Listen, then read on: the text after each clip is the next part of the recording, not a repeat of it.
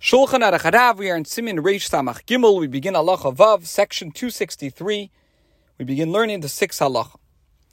Lo yakdim lemaher lahadlikoi bioid ayom gadol. Fishaz ein nikar shemadlike lechved Shabbos. A person should not hurry to kindle the Shabbos lights while there is still much daylight left, because then it's not evident that they're being kindled for the sake of Shabbos. V'gam lo yacher, nor should the kindling be delayed past the appropriate time. Needless to say, it's forbidden to kindle Shabbos lights after sunset.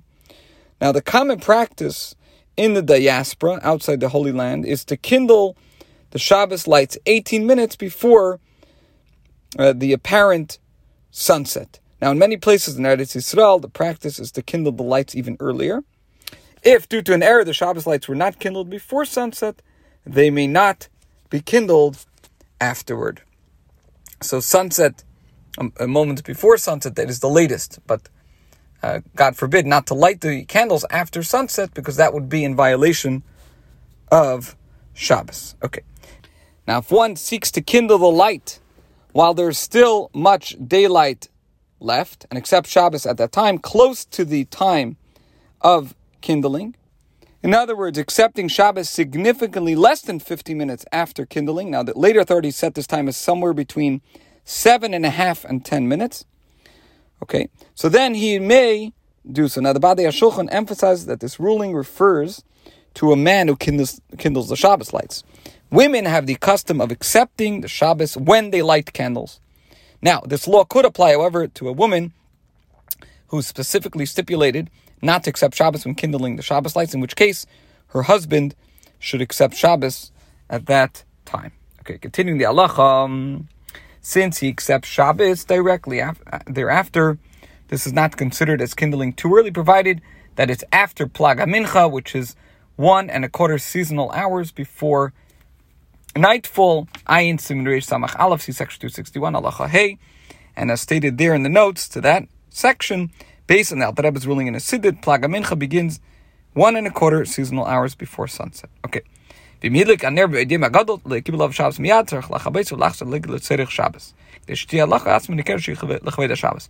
somebody lights a Shabbos light while there's still much daylight left, and this law applies when he kindles light after Plag HaMincha, because if he lights it before Plag HaMincha, the kindling will not be acceptable, even if he intended to accept Shabbos, as is stated in section 261. Okay.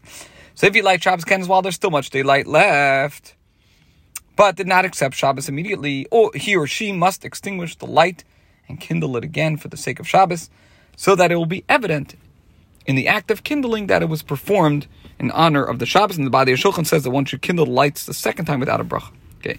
On this basis, in the previous eras, men would send a child from the synagogue to their homes before Baruch Hu to instruct the women to kindle the lights at that time. And this applies in a situation where the congregation would accept Shabbos before sunset with the recitation of Baruch Hu.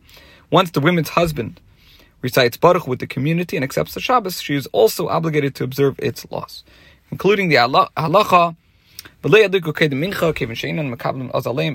They should not kindle lights before Mincha, since they would not accept Shabbos at that early a time.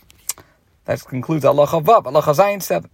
Yesh oimrim shekevin shidlik ner Shabbos chalav Shabbos v'nesar asiyas malacha elam kein hisna she'enim kabel love Shabbos ba'adlaka zay.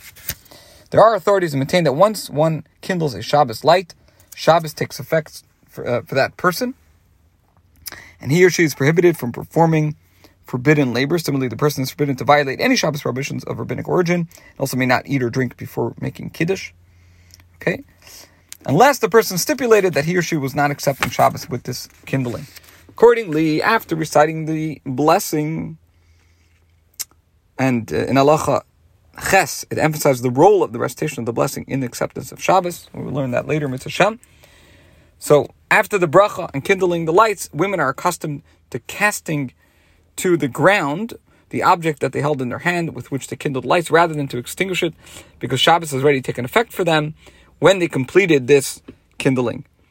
They don't necessarily have to throw it on the ground. They could also place it on another non-flammable surface, for example, the tray holding the candlesticks.